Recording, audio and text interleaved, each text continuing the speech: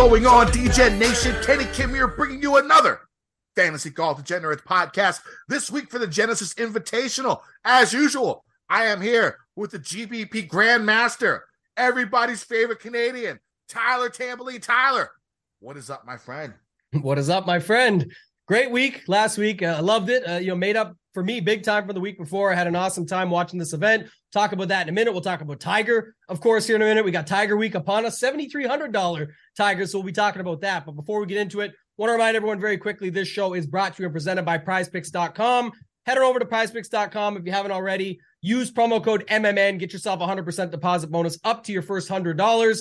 Lots more going to be going on there now. I've solidified it, Kenny. It sounds like starting next week, we'll have all the stuff updated because football is over, my friend. The Super Bowl ended last night. I know it didn't end how everybody wanted it to after how good of a game it was, but man, it was such a good game in the end either way. It could have been anybody's game. Definitely a good one. Scotty Scheffler getting back to golf. We'll talk about it, Kenny. Like, this is the funny part about Scotty Scheffler getting the job done. The talk all week, you and I mentioned it a little bit. I heard it elsewhere. I brought it up Wednesday show last week at Rum Pure, but just about how, remember that Scotty didn't even have the wins yet till the Waste Management Phoenix Open. That sort of set the runoff, and then the Masters and the match play and all the others versus this time around. And then this time, him and Rahm, Nick Taylor, final group, Scotty just goes out and just crushes it, man, gets the job done. And there was a lot of trends. Justin Ray was busy on Saturday night getting out the trends of basically why it looks like Scotty's going down. And he wasn't saying it himself. He's giving you the facts like he always does, the best stats on Twitter. And Scotty defied the odds of all that stuff that happened in the past and got the job done, Kenny. So what'd you think of the event? Good job on Scotty getting the job. The first 54-hole leader in the last 10 years to hold on and win in Phoenix. The thing about it is, like, he wasn't playing that well. He got lucky a lot. Like, his driving was not good. Like, he hit his first fairway like on the back nine or some shit like that. It took a while for him to hit a fairway. He was pull hooking everything. Got a lot of really, really good breaks. Like, a couple of bounces could have really fucked him, but they just went his way. And he did his thing. He looked good. Nick Taylor, I was really impressed with Nick Taylor. Like, staying toe-to-toe, with Scotty Scheffler until, I think Scotty hit that eagle on like 15 or something. That basically put it away. But, prior to that, Nick Taylor was right there. It was really nice to see him. I mean, he's a giant killer, right? Didn't he beat like Phil and like Berger or some shit at the Pebble a couple years ago in a playoff? I don't remember if it was Berger. It was Phil when Phil was a thing. Yeah, for sure. Okay, right? yeah. All the people get mad because Phil's from the past. Everybody loves Phil. I get him saying, but when Phil was actually really playing strongly, he still took him down and got the job done there. To your point, because I got to shut up my Canadian boy here for a second, Nick Taylor, $2.2 million, still a lot of money that he could have wasted away. He stayed toe-to-toe with Scheffler. I mean, he scored the same as Scheffler on Sunday. And Scheffler got some putts to drop, like that one on 16, the eagle you talked about on 15, all that stuff. Taylor made some mistakes down the stretch, the chip out, everything, the layup didn't work. But to hold off Rahm in the same group, beat him by 3 strokes, matched the score of Scotty, just Scotty didn't break. And Scotty still got stuff to get breaks to go his way and did his job too. So great event for Nick Taylor. And he collects almost $1 million more than what it used to be for first to win a tournament. This year, obviously, some of the pools adjusted elsewhere as well, but in general, a really good score for him, $2.2 million. Yeah, I mean, I thought Spieth played well. Spieth was ended up being one of my favorite plays by the end of the week. I mean, he was projected to be on 4 to 5%. I was like, what the fuck? One of those things where it didn't really talk about him too much in the pod because it wasn't really on my mind. But when you see a guy of his ilk at 4%, I mean, shit, you sort of have to play him. So I went ahead and got like 18, 20% of them. Really helped me out in GPPs. I had one GPP in like the top 50 going into Sunday. It fell off like normal because that's how my GPPs go. I think it finished like 150th. But yeah, overall in GPPs, I only lost like $20. It's not bad. When you got like 50 lineups out there. At one point in time, it was a lot better, but I'll take that, especially when the cash was so good. Solid cash game cornerstones last week, 3 inside the top 15. And then forget one guy, Tom didn't do as well, but Sung Jae, Taylor Moore, and I forget the other. Xander, all finished top 15, won 5 of 6. So the cash lineup won again. So I'm 9-6 for the year. Need to go on a little bit of a run to try and get to that 70%. Need to go on like a 3 or 4 week run, get a little, gap between 500 and where I am. So we'll see how that goes. But yeah, definitely, I'm going to take down that $5 at some point in time. It might be this week. We'll see how it goes. But overall, great week. Winning week overall, even with no wins. In the gambling aspect, I think Sung Jae was the closest I had. He finished 6th. Also had him in one and done. So I mean, I guess it was okay. It was like 700,000 that he won, which is not like nothing. Now would have I liked like $1 million or something in the top 5 to get $1 million? Yes, but you deal with what you deal with. Anything else about last week? Anybody else catch her? All right, one thing I want to say: the course setup was so good. Like this is the way courses should be set up, where golfers, if they're playing well, they can shoot 15, 18, 19 under. Golfers, if they're not playing well, they're gonna shoot +5, +6, +3 and miss the cut.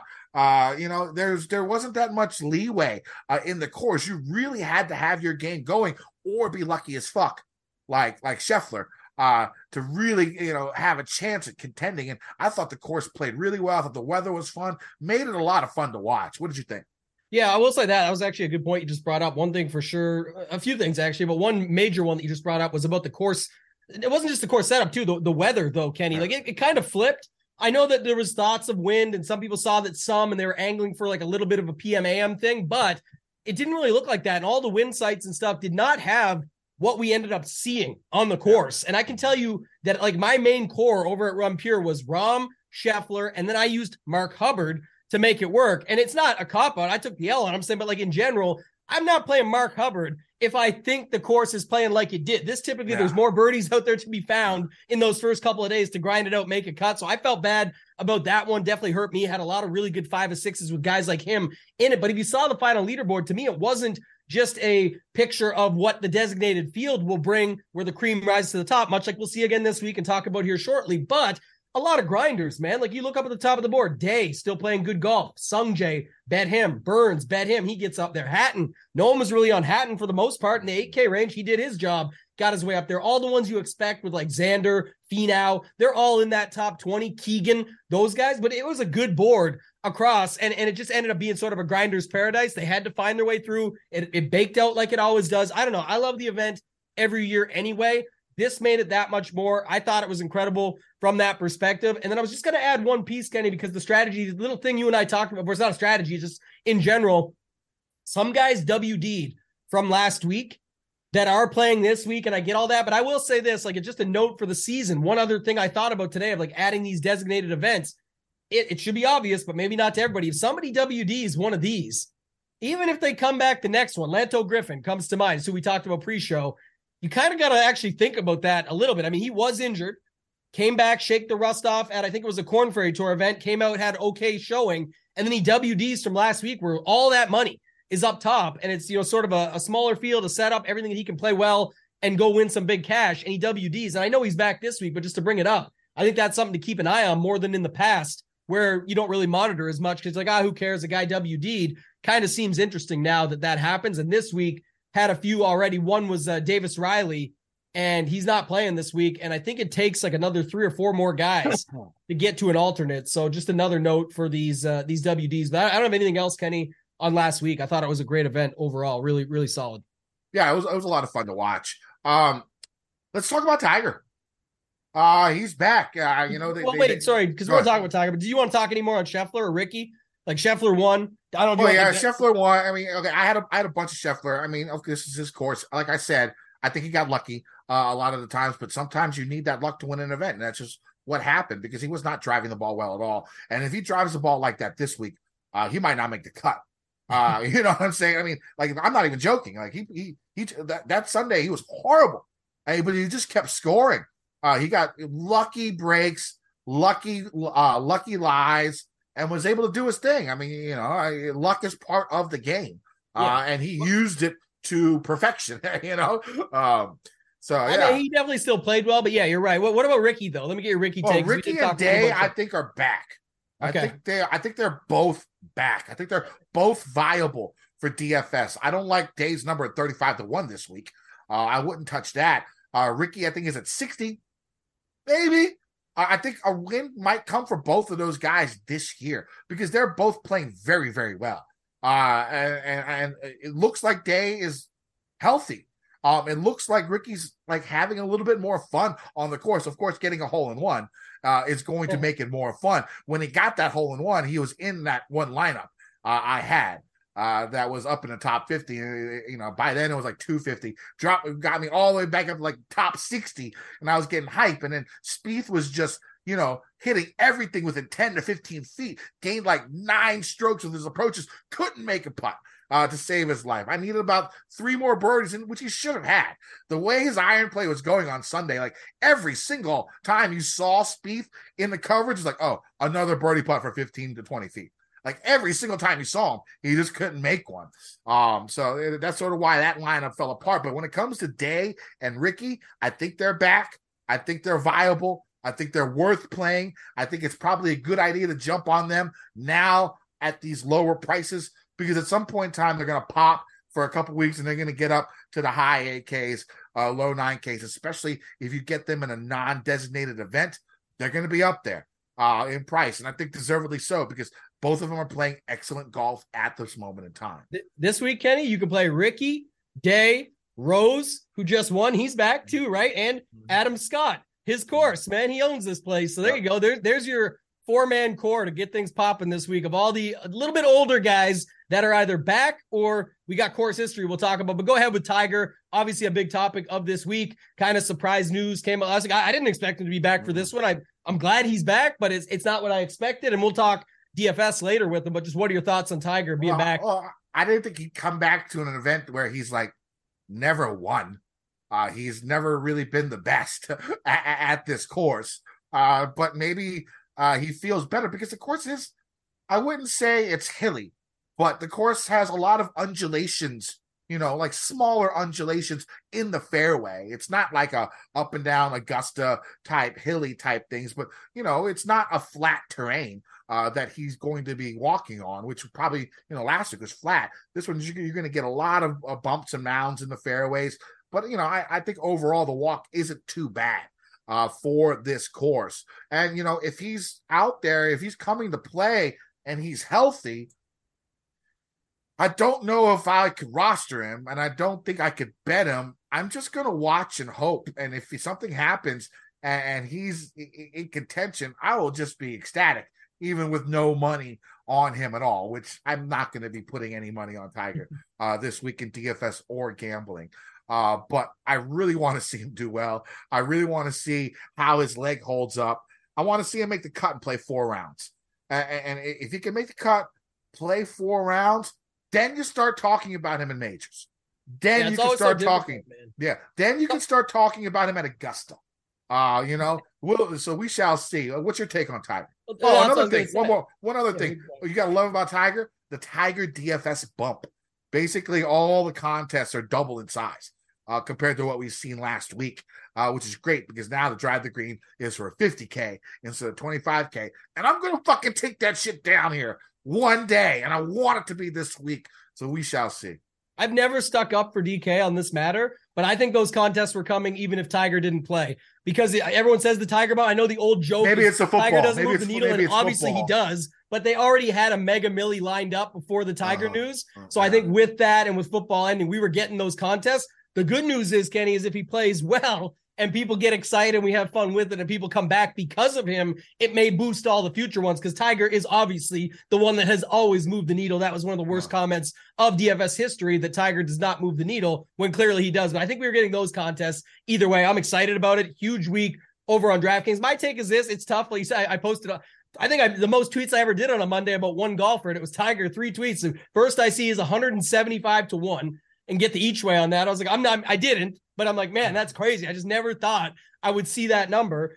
Then I seen the boost. They give me plus 200 for him to make the cut. And I'm thinking, man, that's a good little hedge if you want to just say I'm not going to play him because I'm not going to play him. We'll get to that later. We'll talk in 2 seconds on 7,300. But I said, okay, I'm not going to play. Maybe I'll look at that. I just screwed around. I said, I'll throw $50 on it. Max bet $20. I said, oh, these guys. So you can get him at plus 150. I honestly don't love it. I don't need to hedge the spot. If Tiger does well, good for him. I don't say it's necessarily the emotional side of it, but I'd love to see him do well, but I just can't get to him. And we'll talk more on that later. And then the third post was seeing his price tag. I didn't, at first I thought maybe we could see with the 175 to 1 odds, like a 6,900. Nice. Yeah, right. But I was like, no, it's still Tiger. People got me thinking about it. So 7,300 is not that expensive, No, it's the right price. If you want to play him, people consider it. Yeah, if you want to play him, that price makes it tempting, right? I like that. I like that angle, and I could get screwed because of it because people can easily fit him in. He can be your last golfer in your lineup at 7,300. So making Tiger Woods your last golfer in your lineup. You ever think of that? Jesus Christ! Where he says he wants to get, like, if he's coming back, it's kind of he's got to be healthy, right? He wouldn't come back if he wasn't. Why would he come back now? Like, why would he risk it? The best one I saw today was somebody say, I think his best finish here is in 1999. He got second.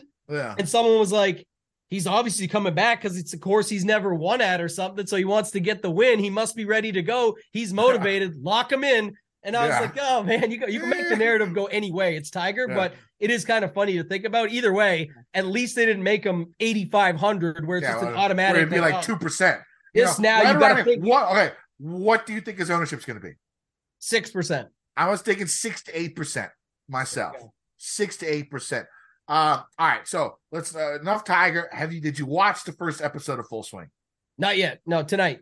I watched it last night. I won't spoil it. No, I'm going to watch it either way as a fan. But whatever you want to say, it was pretty good. I thought the first episode was smart to talk about Spieth and JT. That was the whole focus of the first episode, where Spieth won Heritage last year, right? And then a couple of weeks later, the PGA Championship came through, and it had Justin Thomas, winning that, of course, from 7 strokes back. And I thought it was smart making that the first episode, because those are people that casual fans know of already off the break. They know JT. They know Spieth. You know what I'm saying? And the drama and the friendship, them talking shit, their money games that they have on the course. I thoroughly enjoyed the first episode. It was a little bit tamer than I thought it would be, but I think they did it on purpose, because when they show the highlights of like the rest of the season, there looks like there's going to be mad drama.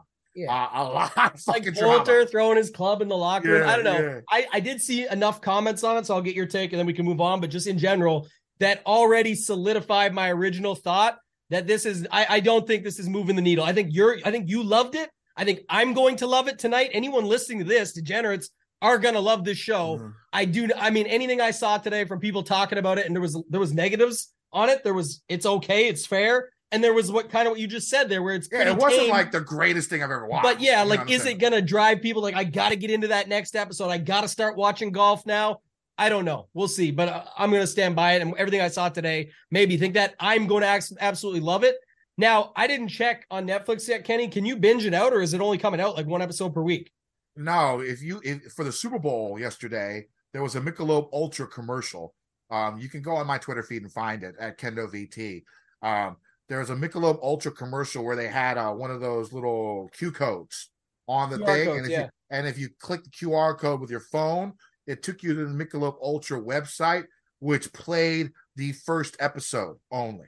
Gotcha. The rest comes out Wednesday. And I was going to say, I think I said tonight, but I think it's actually the 15th that it comes out. But I can watch that. Someone showed me there's a link that you can go watch it still. You can watch the first episode. That's it right now. At least unless you're listening to this on Wednesday, then you could binge it. And it comes out then. So yeah, that's the thing. There's going to be episodes that are going to be more dramatic. I mean, they're going to be heavy on the live. You could see that. And there's going to be some, hurt feelings and, a lot of shit talking, smack talking and stuff like that. There's going to be that. That's when it's going to get super interesting, I think.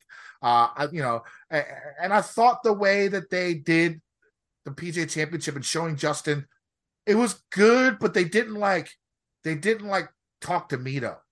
the guy who blew the lead. You know what I'm saying? They showed like his double bogey on 18 and like he missed, but like, they sort of missed out on that part because like that's a pretty intense part of golf, like losing something like that when you're in a major and not talking to the person and not really going around and, experience having the fans watching experience what Mito was experiencing. I think that was a loss.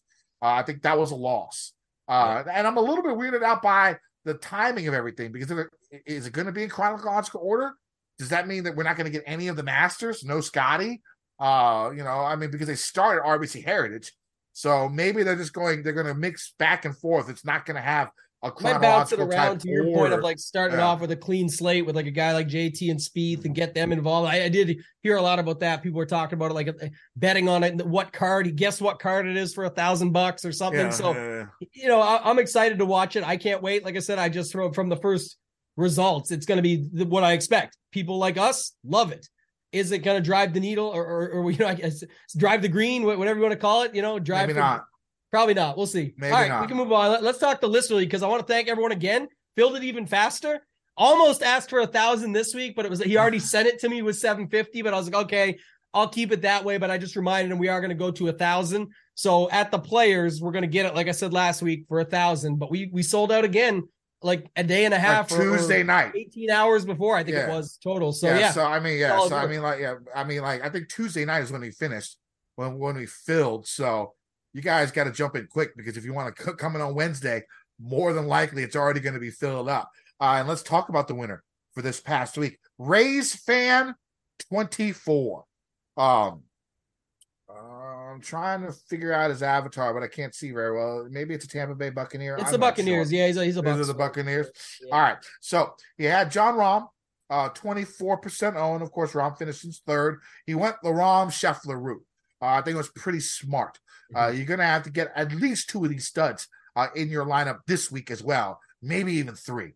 So really strong lineup. Scotty Scheffler, 19% owned. Of course, he's the winner. Taylor Moore, one of my cash game cornerstones, 6% owned, finished 14th. That guy is playing really good golf. He is, I will let you know right now, he's a cash game cornerstone once again this week. We'll talk about him here in a little bit. Adam Hadwin, Canadians, Desert Golf, Canadians, what's the deal? What's the deal with that, Tambo? Hadwin like desert golf and Canadians just seem to go well. Like, is that a narrative that we're going to have to really pay attention to a year in and year out? It's all the same thing. Hadwin's always been good with it. He was in the mix too. Where was his? Hadwin has one win. Where was it at? Can't remember now. I think it was in the desert. So yeah, I think I was. I think. And then another time he was close and lost to I think it was when Adam Long won, and it was Phil and Hadwin were right in the mix. I can't remember exactly now, but just going back to it, of course. And then Nick Taylor, just like I said, I think sometimes it's just he's got the moxie. He's not in this lineup, but the fact that he was up there, he obviously won at Pebble. You talked about holding off Phil at that event, and then just in general, he could play pretty good golf. He did not back down on Sunday. It just didn't work out because Scheffler didn't back down either. Well, Hadwin was 12% owned. That's pretty solid. Of course, he finished top 10. And then Joel Dahman. He at least made the cut, finished 50th, 2% owned. And then Wyndham Clark, who, as the week went on, I really liked him a lot. I played him in our 3-man lineup, and I played him in all the Listener League lineups. And I like him again a lot this week. I actually bet him 80-1 this week. He finished in 10th place, 4% owned. What you think of the lineup? Yeah, I love the lineup. I'm going to go to it in just 2 seconds. I was trying to get a reminder there. It wasn't in the desert. No, Hadwin won at Valspar, but there was another time I forget where it was at in the desert. And obviously, he played great here. He had actually a pretty good setup for last week. So I was excited to see the Lister League got to 12% on him. He was someone I came around to quite a bit on Wednesday. I was honest. The reason I love this lineup so much, I think it's actually one of the sharpest lineups we've had all season win because the 9K range was loaded last week. People loved that 9K range. There was plenty of guys in it.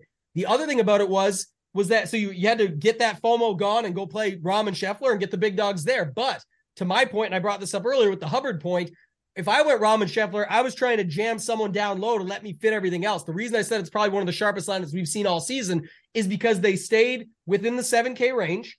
So they didn't drop down. They just skipped the 6, 8, 9 range.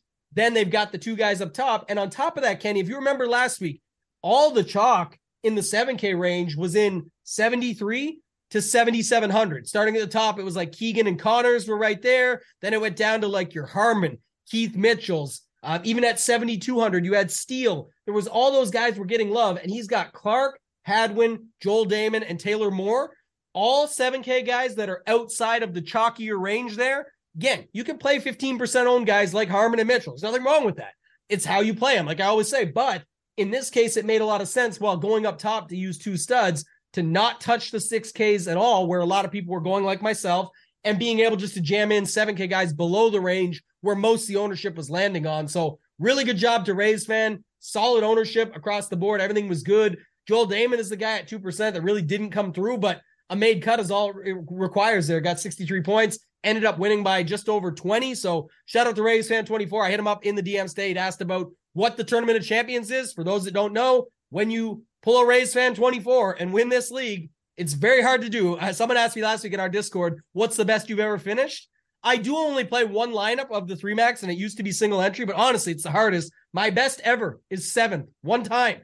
It is so hard to win this tournament. So I won it once. Yeah, you've got it. I've won it one time. It's hard, man. I've done the Listener League probably twice as much as you because I did it with Brad before you came on. But I was playing it before I ever came on too. Like it's a tough tournament to do well in. So either way, Rays fan wanted to know. So everybody knows it'll be bigger and better. It always is. Every year has got better. And the Tournament of Champions is that. It's all the winners of the Listener League go into a group. We sort out the contest. We sort out the prizes. Last year there was cash, memberships. I think we did one and done entry. There was a lot of things in there that people end up getting to play for free at the end of the season based on winning the tournament. So it's kind of fun. We do it every season. We pick the date near the end of the year, but we'll keep you guys updated on that. But shout out to Rays fan 24. Congrats again. And we'll see you in the 3-man this week with myself and Kenny. All right, so let's talk. I was about to skip everything and go straight to the tiers because I want to talk about the guy who I think is going to win right now. But let's go ahead and talk about the course. The PGA Tour stays in California this week. The best golfers in the world, they head to Riviera Country Club for the Genesis Invitational. Of course, Invitational, meaning it used to be 120 people. Now it's like 132, I think, total that will be in there instead of the normal, 140 to 156 golfers you see. Now, the cut is still top 65 in ties. So, in theory, it should be easier to, get a 6 of 6 in theory, of course. Now, because of this, I think you could be like a little bit more aggressive in cash games. I like the way I'm doing it with the 3 studs, 1 punt. That's the way I'm going to go about this again this week for my cash game cornerstones. I like that play. I want 3 guys up top that I think can definitely win and contend and fill out the rest of my lineup with upside type guys because you're going to have less than, I guess, around 60 golfers miss the cut, 60, 65, something instead of the usual, like 90, 80 or 90. So you got a little bit of a reprieve there. Now, a lot of people compare this course to Augusta. The correlations have been made, that golfers that perform well at Augusta perform well here. Other than James Hahn 7 years ago, Homa 2 years ago, and Neiman last year, every golfer that has won this tournament in the last 30 years has a top 22 at Augusta at some point in their careers. So 27 of the last 30 winners have had a really good finish at Augusta at some point. 18 of the last 32 winners have had a win or a runner-up at Augusta at some point in their career. So that correlation is there. Also, Riviera is another correlated course you could think of just because of the Kikuyu grass. Those are the only 2 courses on tour, Riviera and Farmers, Torrey, that use Kikuyu. And they're both difficult courses, similar, so you could use that as a course correlation as well. Weather-wise, we're looking at it's rained a lot here. Now, the thing about this course overall is you normally get like a shit ton of rollout. And it cuts the course length down a little bit. If it's raining today, it's going to rain Tuesday as well. It could be pretty lush. It might be a little bit softer. You'll still get some rollout, I'm sure, because that's just the way this course is built, but maybe not as much as usual, which of course will probably favor longer hitters. Now let's actually get to the meat of the course. Riviera, 7,350 yard par 71, 4 par 3s, 3 par 5s. The 3 par 5s are the easiest holes on the course. Also a drivable par 4. Riviera, known as one of the best and most challenging courses on tour. Off the tee, golfers see tight fairways, many fairway bunkers and challenging dog legs. You're going to see dog legs both left and right, but predominantly there's a lot of dog legs right on this course. Right-handed guy with a cut, John Rahm, sounds pretty good to me this week. Now, these fairways, very tough to hit. I mean, like winners of this event, Adam Scott won this event like 3 years ago and hit like 40% of his fairways. Last year, I think the average for the field was like 49%, like less than 50% of the fairways hit last year. So basically, everybody's going to miss these fairways, even if they're the most accurate golfers out there off the tee. Usually in this type of situation, what you want when everyone is going to miss these fairways, like a U.S. Open, like what Bryson did, pound it out there as far as you can, get yourself a short iron, even if you're in the rough, because the Kikuyu rough, though, you can get really good lies on the Kikuyu rough, and it's not like overly tall. Now, sometimes it'll swallow your ball up and you're going to have a crazy lie and you will have a really tough time judging the distance. But the majority of the time, that ball's going to sit up for you in that Kikuyu unless you're bad luck. So you can hit it into the rough. Now, the problem is, of course, the trees. But the thing about the trees on the tree line is they're about 10 to 15 yards away from the end of the fairway. So you got some room to miss. Now, the problem is if you're short and you don't get it past the dog leg and you hit it on the wrong side of the fairway, trees can be in your way, even if you're on the fairway at this course. Now, there's going to be, let's keep going. I'm trying to figure out the place where, there you go. So again, the Kikuyu grass are very, very rare in the United States. Of course, like I said, Farmers and here is basically the only place you've seen it. Now, it's very popular in courses in South Africa and Australia and some Asian countries. You've seen a lot of Aussie golfers come here and say this reminds them of their Sunbelt, whatever, Australian type golf courses. And you've seen a lot of Aussies play well at this event. Leishman's played well. Cam's played well here. Adam Scott's played well here. So, it's something to think about when you're making your DraftKings lineups this week. Like I said, the Kikuyu, you can get good lies, you can get bad lies. It's basically a luck on that one. Now, golfers need to have to deal now, even if they hit the fairway, they're going to have to deal with a lot of fade draw lies because there's a lot of undulations in that fairway. That's going to, ball's not going to sit flat like it did last week, as we saw at the Waste Management. Approach play, definitely important. Nearly 70% of golfers that have finished top 3 here the last 7 years have been inside the top 60 in strokes gained approach for the year they finished top 3. Another thing that's going to be important here, you don't hit that many green. The green regulation percentage, very, very low. Your short game is going to have to be strong. Like the perfect golf for this week would be a guy who hits it long, who is good with his wedges, maybe like 150 to 175, okay?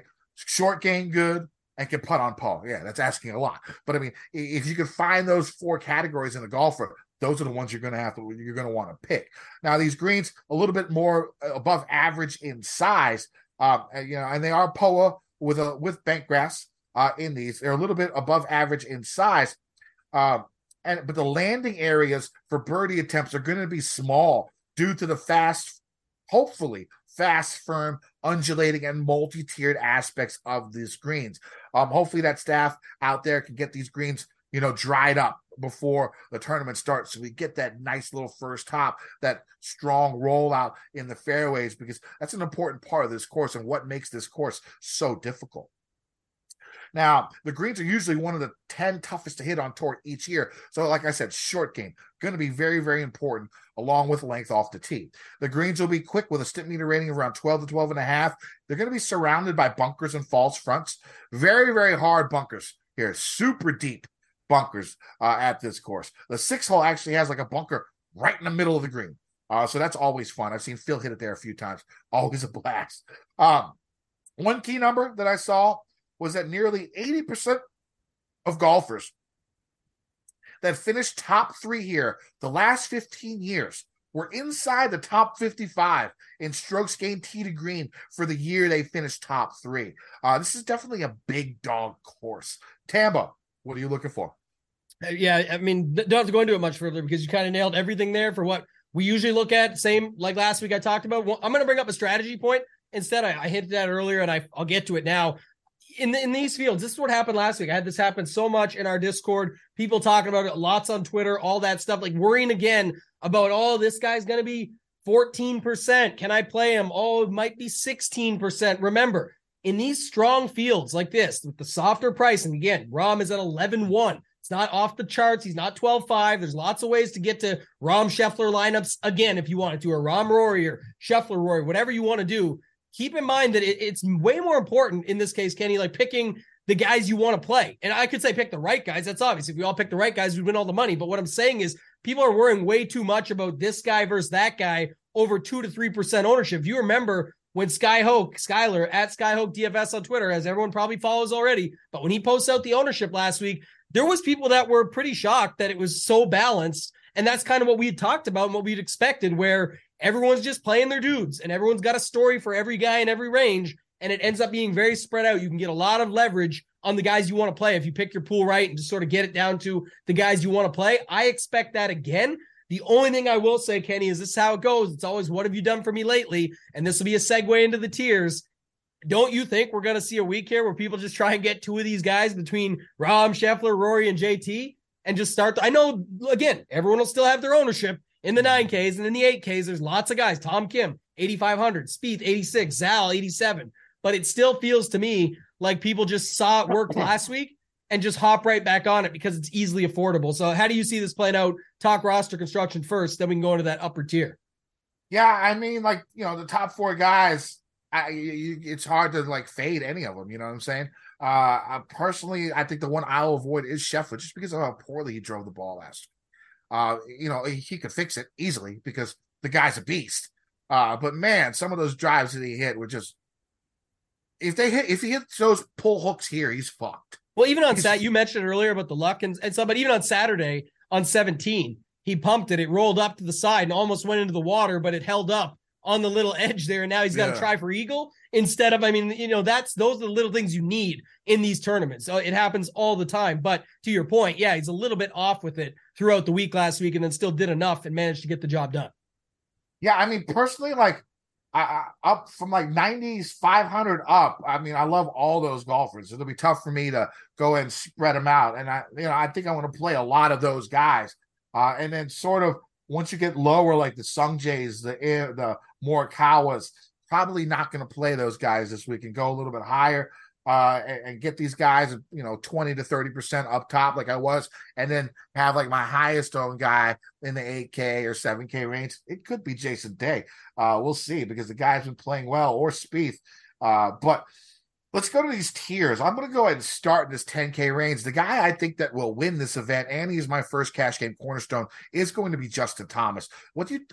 Justin was my fade of the week last week, and that's because he just hadn't been playing well. He hadn't had a top 10 since, in like his last 10 events that were regular events with more than 30 people in the field. And so, he found something last week, especially on Sunday. He came in, irons were dialed in, he was putting very well, and he's coming to a course where he's had a little bit of a success. And the thing is, if you look at Justin's finishes, you'll see like a lot of his high finishes are clumped together. Like when he's hot, he can stay hot for a long time. He can go on a run, and he hasn't had a win since the PGA Championship last year. I think another win is coming for him. I think it's going to happen this week. I got him at 14-1, first cash game cornerstone, Justin Thomas. I really do like John Rahm up top. Like I said, you play that cut off the tee, and that's what Rahm does. He hits that beautiful cut that's just monstrous. It just flies out there. That should help him because there are a lot of left to right dog legs. There's a good amount of right to left, but there's more left to right. And a lot of those happen on like longer, more difficult holes, the left to right dog legs. So with the way he drives the ball, that shape, I think he could do really well. Once again, not shocking. I like Rahm. Who do you like in the 10K range? I think it's the three at the top. I guess that's kind of where I'm struggling. I bet JT. I love JT. I'm going to be playing him, but the three above him still are appetizing. I guess the one thing, like you said about Scotty, could be the case, but man, it's tough when you saw he got away with all of it because he's still so good all around. He still beat that type of field. It is hard to go back to back like this though, and win last week and then win again this week. So Rahm, Rory, JT, and then I do still like Scotty, but that'd be the order for me up top. Rahm is just going to continue to play him. Like, I don't think, it's going to be a surprise to anyone. I think other people are still going to be on him a bunch for good reason. My question to you is, like, last week, we kind of pegged when you looked at it that it was like Rahm, Rory have been playing so good. They're the hottest golfers in the world. Scotty would be a little bit under-owned. I think he ended up getting to like 15%. It wasn't like he was low-owned, but he wasn't Rahm at 25% or whatever. So what do you think that's Rory this week now because Scotty won last week, or do you think people just stick with Rory even though it looked like he was off it last week? And he doesn't really pop if you do like a recent form model on like Fantasy National, even though we know what he's been doing overseas and other places too. I'm just saying others may not see it. So what do you think ends up happening with Rory this week at 10-5? I mean, hold on. I don't know. It's Rory. The price is lower. I think he'll still be popular. Yeah. I mean, he'll again, it'll get spread out some up top. And I don't think we see any of the, again, I'm not sure if this week we see anybody get to this astronomical number just because the way it sets up, it'll be guys down low in this 9K and 8K range when we get there. I think it's the 8K range, but we'll get there shortly. So for me, Rahm, Rory, JT, like I said, Scotty, just hard to go back to back. I bet JT, so I'm not going away from him in DFS. It's not a hedge or anything. I think he can do what he did on Sunday. My God, he could come out there and just crush, but it's a shaky history here. It's like a boom bust, like 6th last year, couple missed cuts, 2nd and 9th, some bad finishes, 39, 54, 41st, like, that too. But the driver always still worries me. Will he play like he did on Sunday? I don't know, but it's that order for me. Rahm, Rory, JT, Scheffler up top. All right, let's get to this 9K range. My second cash game cornerstone is going to be Tony Finau. Not shocking. Wait, let me double check and make sure that is my second cash game cornerstone. It is. It is Finau this week. I mean, the guy is just cruising out there, just making top 15s like it's his job. Like it doesn't even look like he's playing well. And he's out there. The one thing about Tony, also JT, both of their best putting surfaces are POA. And also, JT around the green has been one of the best out there. His short game has been really, really good. And if you look at Finau's game, especially, in the last 6 months to a year, his short game has improved tremendously. I know on Sunday, I saw him make a lot of tough chips, get up and down for par to still finish where he finished. You got to have that short game. You got to have that length. Both those guys have it. Both of them have had success here. I know Tony's had 2 runner-ups at this event. So, he's going to be my second cash game cornerstone. And I like the other 2 guys up top, Xander and Homa. Again, when it comes to course history, both of them really, really solid. Xander, of course, has all the numbers you want. Homa, excellent around the greens, playing good golf. Those are the guys. Once you get lower than that, I'm not the biggest fan. Yeah, I'm high-low on this one. So the guys up top, Xander, for sure, who you just talked about, everything looks good across the board. Again, last week, not even the best finish. It was like a 10th place or whatever. But again, he's just doing his thing. It felt like he left so much meat on the bone and he finished 10th. It's almost like how when before the Rahm resurgence and the run that he's been on now. But remember, like last year, even when we were complaining about Rahm, it was for 10th place finishes and stuff. That's kind of like how I feel about Xander. I feel like another win is coming for him soon. So I like him right at 9,900. You can start your lineup with him if you want to get different from the original message I brought up of being able to play 2 guys up top. I can start with Xander. Tony Finau, who you mentioned, 2 runner up here. Stats wise, he's got it all. He looks great across the board. Then it goes Cantlay for me down at the very bottom at 9K even. Last week, not the best, the missed cut. Before that, though, much better. And now it just feels way too cheap. 9,500. Yeah, too cheap. I thought was cheap. Cantlay too. Yeah. I'm going to go there. I think that's good. And then lastly, Homa. I don't know what people are going to do, Kenny, because this week, 9,700, man, you've got Finau, you've got X, you've got JT and the guys up above. You got Cantlay down below. Like he just, in my opinion, has to get squeezed. But people that follow the course history stuff, 10th, 1st, 5th, like won the event. And then you go back to recently, he's coming off a 39th. It wasn't his best outing last week, but the win before that. So I don't get it. I don't see how people can get there. So I'll be able to get overweight easily. So those would be the 4 guys for me in this range: Xander, Finau, Homa, Cantlay, all on first look. I always have a little love for Sungjae, so I don't think I'll be able to get away from that. What's your take on Kawa, though, after burning guys last week, right? Everyone loved Kawa at 9,700. Now he drops to 9,300. That's not that much different than Cantlay going from 95 to 9. So what are your thoughts on him? He played well not last year here. I think he finished 6th, right? Last year, Kawa second. Oh, he was runner-up last year. So, I remember fading him last year because I was worried about his short game. Obviously, he played well enough last year to get through and finish second, but I think he was playing a lot better golf than he is currently. The game is sort of a little inconsistent. A good week, bad week, good week, bad week. Will I say you shouldn't play him? No. Will I play him at this moment in time? No. I had him start earlier, last night. I was like, I think I might play him because people might be on that flop lag and maybe he won't get as high ownership. Now, if he's like 10%, I might have to think about it again, but I don't think he will be at that price. I think he'll still be popular, 15, 16, 17%. I'm not an ownership guru, so we'll see. One quick note on Kawa, though, gained almost 6.8 with the putter and still finished second to Neiman here last year. He shot a 65 on Sunday, did everything required, and still came second. Neiman was just on fire last year. I remember that. So I guess we'll say goodbye to Neiman. We won't see him. Actually, will starting next week. The Mayakoba Live event is next week, but he'll be back. But besides that, yeah, to your point, he had a 5th at the Century. Before that break, he'd had a 2nd at the CJ Cup. Talking Morikawa, of course, for like you said, he was playing good golf coming in, but it's no different than coming in here. He was 2nd and 3rd before the missed cut. So I don't know. You could go back to him if you wanted. I think I still like all those guys I mentioned ahead of him, but it's just a quick note that there is a potential flop leg spot for a guy like Morikawa here. Yeah, we'll see. If I think he's going to be underowned, I'll probably put him on there. Yeah. Now, let's go to his 8K range. A lot of popular names: Hovland, Young, Zalatoris, and Tom Kim. I might not play any of those guys. What's your take on this 8K range? Why not? I'll give it to you in a second. Okay. Why would you say? Why you say that? Zalatoris, I'm worried because Travis Fulton, who hosts the Stripe Show podcast, he's a professional. What's Swing it called? Coach. Yeah, he's a pro. He's a golf pro. He used to be pro at like the where the PGA headquarters is. Right. He used to be like a head pro there, and he has his own show, the Stripe Show podcast.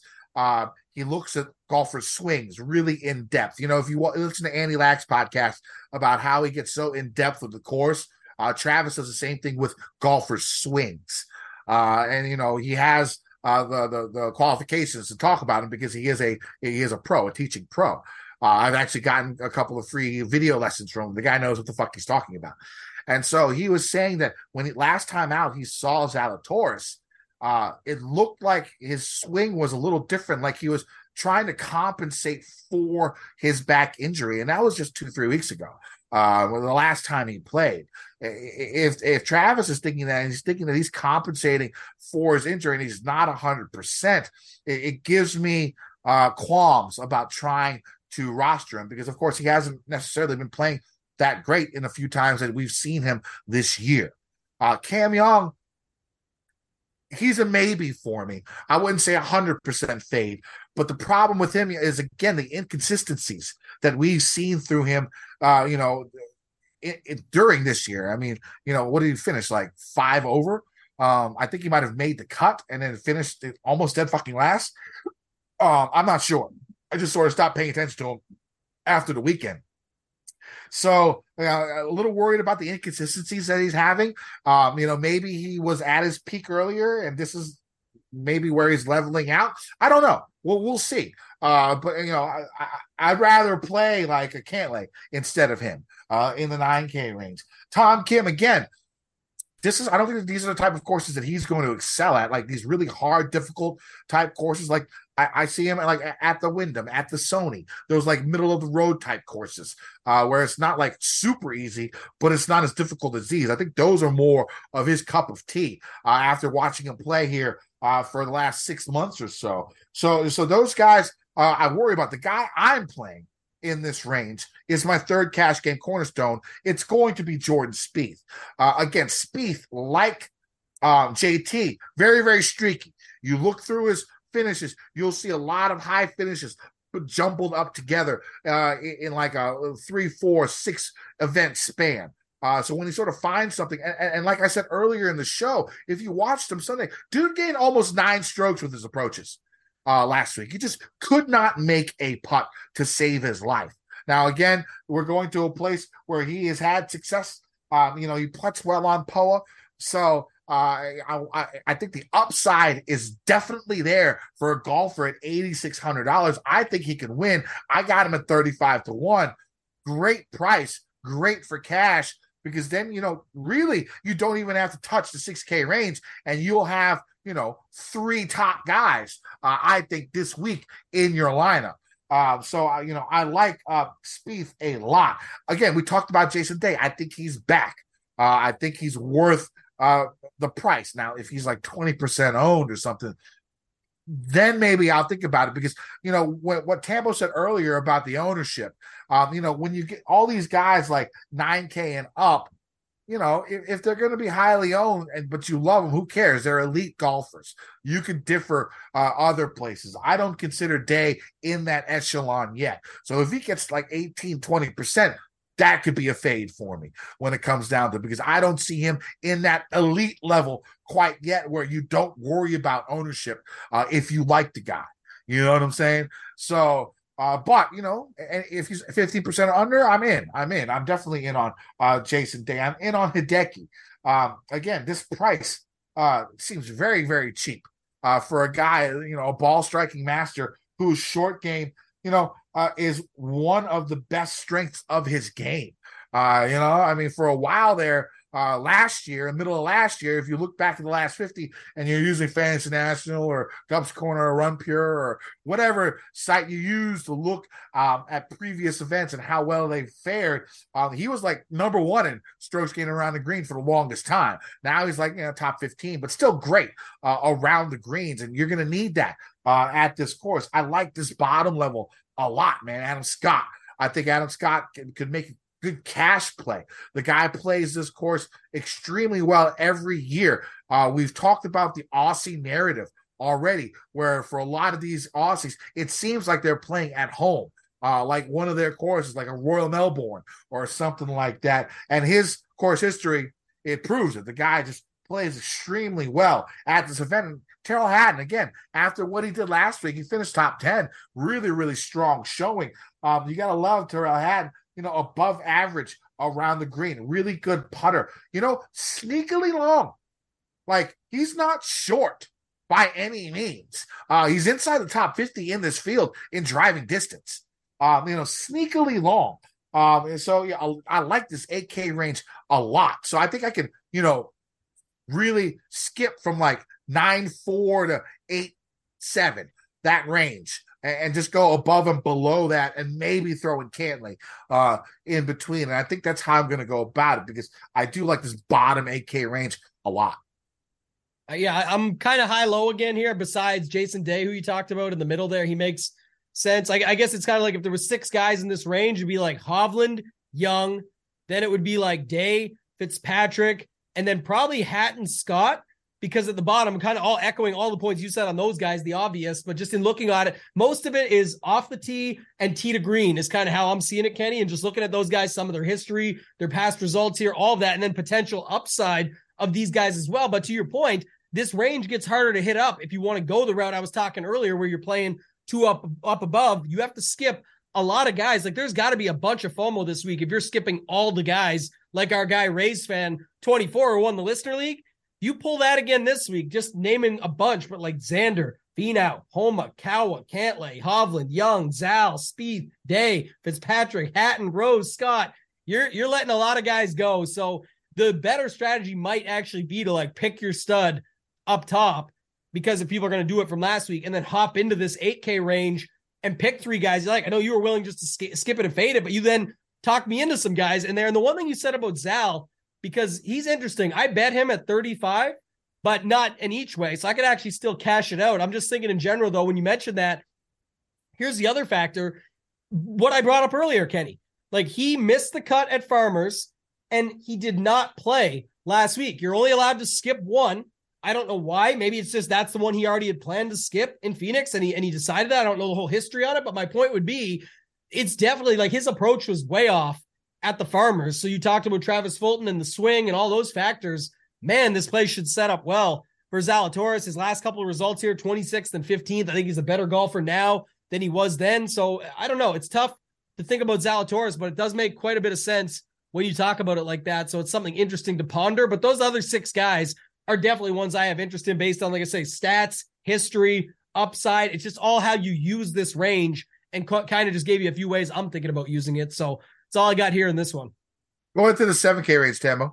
Yeah, going back to this one, like this is where I think we're going to see, like last week, Kenny, the congestion, right? You got the sort of up top, if people go back to Ricky Fowler, you got Keegan Bradley, Keith Mitchell, Cashmere Keith is catching on. So that's becoming a thing. And he's starting to pick up ownership left and right. Alex Noren played really good golf last week. JT Poston, another guy that people were high on last week at 7,300. So if you look at him, I think you can see people going there as well. But the one guy you and I talked pre-show on that I want to talk about quickly is Taylor Montgomery.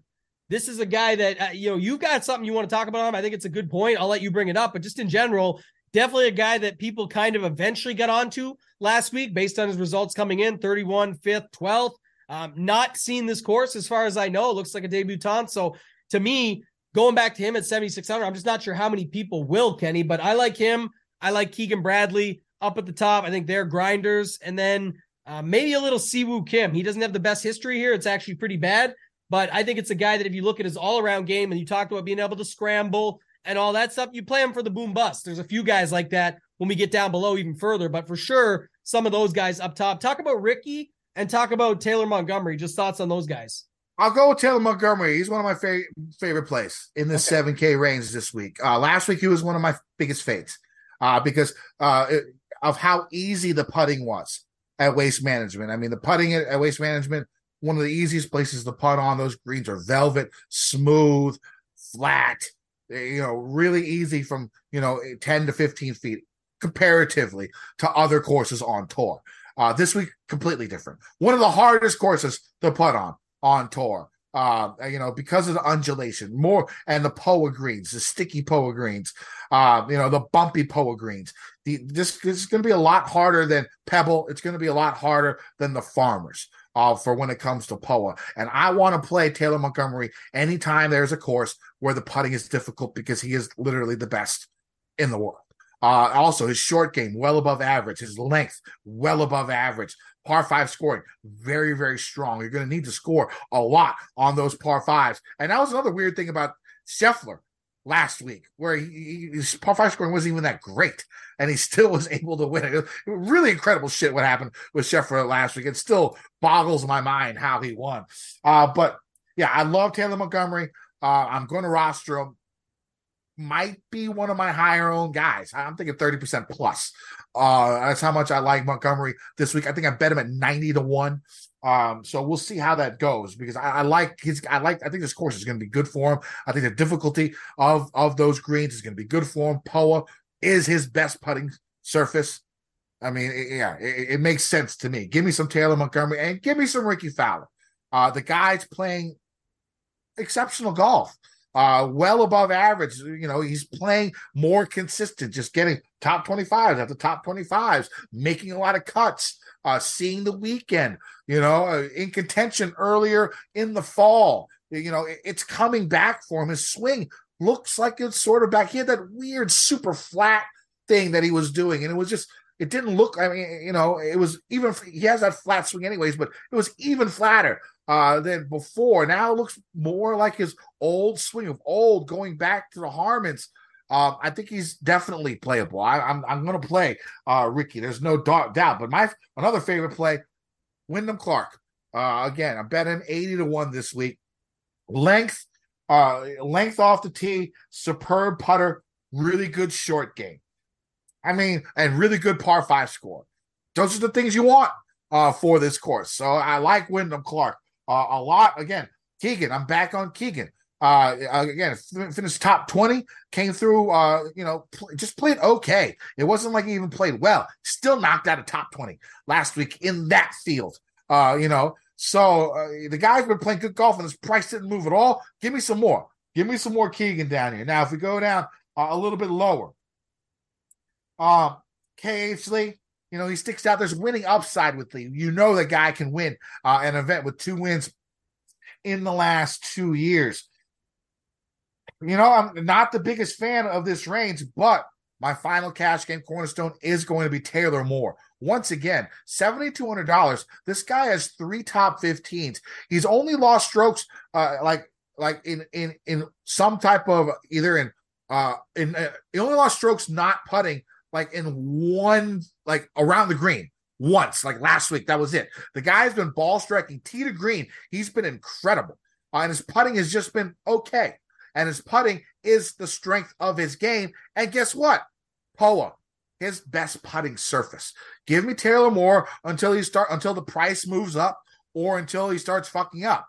And 3 top 15s in a row. And these aren't shit fields. He finished top 15 last week. Same field. The guy's playing excellent golf. And I like him a lot. Give me some Taylor Moore. Cash game cornerstones this week are going to be Justin Thomas at 10,100, Tony Finau at 9,500, Jordan Spieth 8,600, and Taylor Moore at 7,200. Leaves 14,600 to fill out the rest of your lineups. Now, if you're going to go a little bit more, I'm not maybe Patrick Rogers, really good Sunday. Again, another guy who's better on POA. That's someone. Do you go back to Cameron Davis? He's been playing so bad.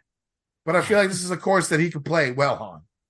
Yeah, I looked at him already today too. And then the conversation you brought up earlier, the Kikoyu grass, talking about the Australian narrative there with all playing well on it. So I think you just gotta play him and move on, because who cares? Not because of just that. I'm saying obviously he's got talent, upside, possibility, and the price is fair.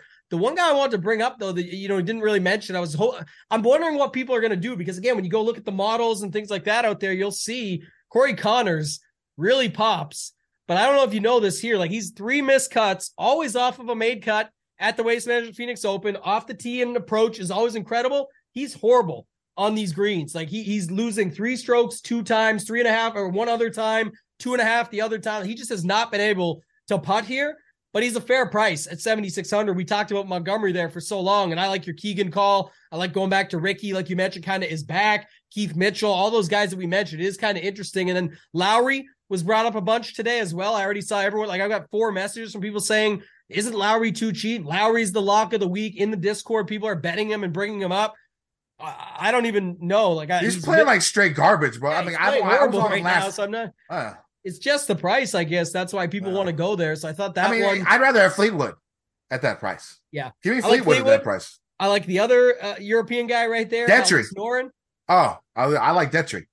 Yeah. I like Dietrich more in a birdie fest. He's great anyway, but I'm saying I prefer him there. I still like Noren, though. Noren was awesome last week, and this is the exact type of course you want him on to me. So I'm fine with him being able to find his way around, grind his way out. You go look, too, some of the stats on there, not the best off the tee, but everything else looks pretty solid. The around the green, the short game, the greens and reg, all that stuff. So I'm okay with him. I like Poston for that same reason. I like Lucas Herbert, who we talked about last week some. He ended up coming out. It wasn't a good result. It was a 50th coming off the third, and 10th, but I don't mind going back to him. Hostler, I'm not sure if you saw his Sunday, 8 under on Sunday. I think that's a pretty good round for a guy like him. Yeah. Denny McCarthy can find a putter.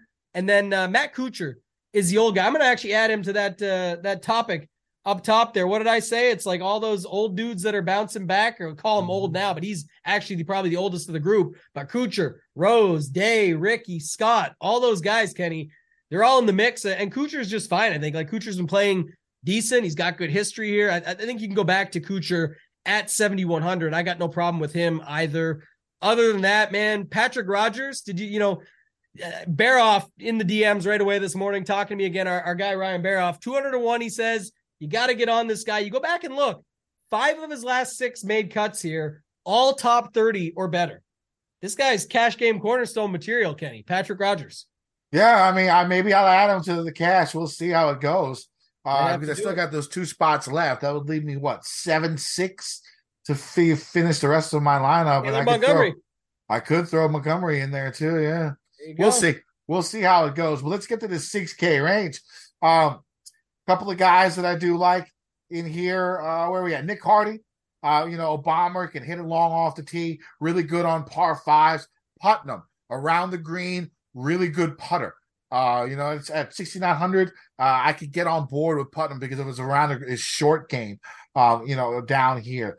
Going down a little bit farther, S.H. Kim is another guy whose putting and short game is usually his strength. So I can get behind him. Sam Ryder's just playing good golf. He came back the week after, he got up to like 800 at one point in time on Sunday before he went down to I think 6, finished top 30. For $6,700, you could do a lot freaking worse. The guy's been playing really, really good golf. Other guys down here, I mean, maybe Ches Reavie just because of course history. And if you're going to go a little bit lower, Lee Hodges, another guy I like. Again, above average off the tee, iron game strong, really good from 150 to 175. I can get behind Lee Hodges down here. Yeah, I like the Hodges call. I'm going back to Callum Tarrant. Again, we watched him. Usually, he's hit or miss for me on different styles of courses, but does enough that I can be comfortable playing him in my pool. Matthew Neesmith, a guy I'm always in on. I'll go back to him. Steven Jaeger, my boy Jaeger bombs. I can go back to him. Mackenzie Hughes could grind something out here. I like your S.H. Kim call. You've talked about it pretty much all since last season, Kenny, when we watched him play, just about the short game and the ability to find his way around. I don't hate that because he makes sense, and his recent form isn't bad either. So I'm okay going to him. I don't love Ryder as much, but I could see why you'd go there. And then one other guy that I took note on was Luke List. Really just interesting history. 3 missed cuts, 4 made cuts in his last 7 times here. When he did make, we want this though, Kenny, in tournaments, it's boom bust. When he makes the cut, his finishes, the 4 out of 7, 30th, 26th, 20th, and 15th. Basically all top 25s or better, give or take a stroke. The other times missed cuts, but at 6,800, you'll take that. And then I think Smalley is the other guy I looked at 6,900, and Vegas at 6,900. Those 2 guys stood out as well. Anybody else for you in the 6K range? It's probably going to be it. I know Sundog Monkey like Kevin Tway.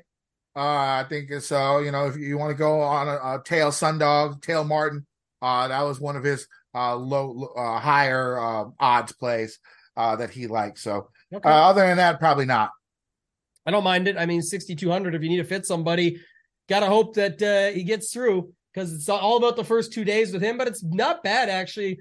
Mediocre, I should say, but at 6,200, you could do worse by the looks of it down there. And then the 32nd, man, bad off the tee, but Farmer's 18th, 32nd at the Waste Management. He just finds his way through. And when he gets through, he can get you like that top 40. And at that price, that might be enough if it lets you get all the studs that are in the top 5, including the winner or something. So I don't hate it for sure. All right. So let's, anything else? Let's get to the betting cards. Bets. All right. So I got Justin Thomas, 14-1. Spieth, 35-1. Adam Scott, 50-1. Keegan Bradley, 70-1. Wyndham Clark, 80-1. Taylor Montgomery, 90-1. Yeah, I don't have that many this week. I'm now seriously considering the Zal one too, just because the funny thing is too, after I bet it, I thought the number would just drop like a rock, and it basically stayed where it was at all day. I wonder, I don't know, but it makes me think a little bit about he didn't withdraw, but just not being in last week's event after a miscut, not having his irons together, the Travis Fulton comment you brought up, and the fact that I never really loved Zal at these numbers anyway, 26th and 15th. I think he's better than that now, and it's Zal. I think it could happen any given week. Better in strong fields for sure. So that's the main thing that sits in the back of my mind. But I had Zal at 35, Cantlay at 30, JT at 16, so just slightly better than your number. But that's really all I liked this morning, and I definitely think a big boy is winning this tournament. Like even last week, Nick Taylor, we talked already about him. Great ride. Awesome to see him up there. Collects a huge paycheck for him and the points and everything that goes with it, which is awesome. But it's not a winning bet. So that's what it comes down to when we're talking bets. And I got to go with the guys that, that I like the best up here that I think will win. So I like these numbers on these guys. I'll see what I do with that Zalatoris bet. It's still sitting there. I just looked at it. All right, so one and done. I had Sung Jae last week. He won me like 700K, which is just okay, I guess. I'm still in like the top 500 or something like that. I guess a lot of people had Scheffler. So I think this week I'm just going JT. I think he's going to win. I haven't had a feeling like this of a golfer in an event in a while. I think the last time was Tony last year, and he finished second. I forget what event it was, but I had this feeling about Tony, and he almost won it. I think it was some event where he finished runner-up or third last year. I just had this feeling about JT. I think he's going to win, so I'm going to bet him at 14-1. I'm going to use him up in my one and done. Yeah, I'm going to go with I've got Rahm in one, so I think I'm going to just do it here and just use again another. This is the thing. So last week I switched. I had Harman and Morikawa, and at the last minute I switched them to JT and Rahm. And the Rahm one did good because he came in third or whatever, so it was money. It moved me up. But JT finished fourth, I think. Yeah, JT did good too, but it was the Rahm one was the most money. I'm just saying it was in it was in the one and done that moved me up the most. It was like, wow, I was already in better shape in that one. Now this week I looked, so I don't have JT in that one, so I'm like, I got to use my best guy there, and I'm thinking it's just going to be Rahm in the other one to try and catch it up to last week's, and then maybe Cantlay in the other one, and then Mayo and I do it one every Wednesday, and we had Denny for the big week the week before last, who had a good week, and then we had Scheffler last week. Nice. We debated Cantlay and Scheffler, I think, on the show, and ended up going with Scheffler. So that's up to like 110th place. That's nice. A good one. So yeah, I mean, we'll see what we do here on the Wednesday show, but definitely having some fun with the one and done. I think a lot of people are loving this format the more we continue on with it year over year. So excited about one and done more than normal, Kenny. All right, well, that's going to be it. You can find me on Twitter at KendoVT. You can find my article on gupscorner.com. I will be on the E9 podcast on Wednesday night for members only on gupscorner.com, going over the final thoughts. These are the first thoughts. We'll get the final thoughts over there. I'll also be on I'll be on another podcast today. It's going to be, hold on, I forgot the name of the podcast. Sorry, guys. There we go. Go ahead, Tambo. You do your thing, and I'll tell them. You can find me on Twitter at ToeTag and Tambo. Add me there. I'll have the tidbits out on Wednesday morning. Like always, all the free pieces. Get a lot of people that hit me up and say they helped them win money. So I love doing that every week. A lot of great people around the industry doing content. Try and compile as much of it as possible. Curate it out. Get it there for you guys to be able to get some stuff for your bets and for DFS on top of what we're doing here. And then, of course, runpuresports.com. Head on over to runpuresports.com. Use promo code TAMBO15 if you want to get in. All sports, one price, 15% off. My final thoughts, myself, Big T, doing the premium show every Wednesday over there at 3 p.m. Eastern, so you can check that out. And then back here on this channel, Thursday and Friday nights for the round 2, round 3 showdown shows. Those are both free, somewhere in the vicinity of 7 to 8 p.m. Eastern on Thursday and Friday nights with different guests throughout the year. All right, I found it. I'll be on the Golf Gambling Pod with Boston with at Boston Capper and Twitterless Steve. That'll be out Monday evening as well, or Tuesday morning. And for Gup's Corner, make sure you use promo code Kenny. Save yourself 30%. All right. Should be a good event. We got fucking Tiger Woods in the field, y'all. Let's win some motherfucking money. BGen Nation.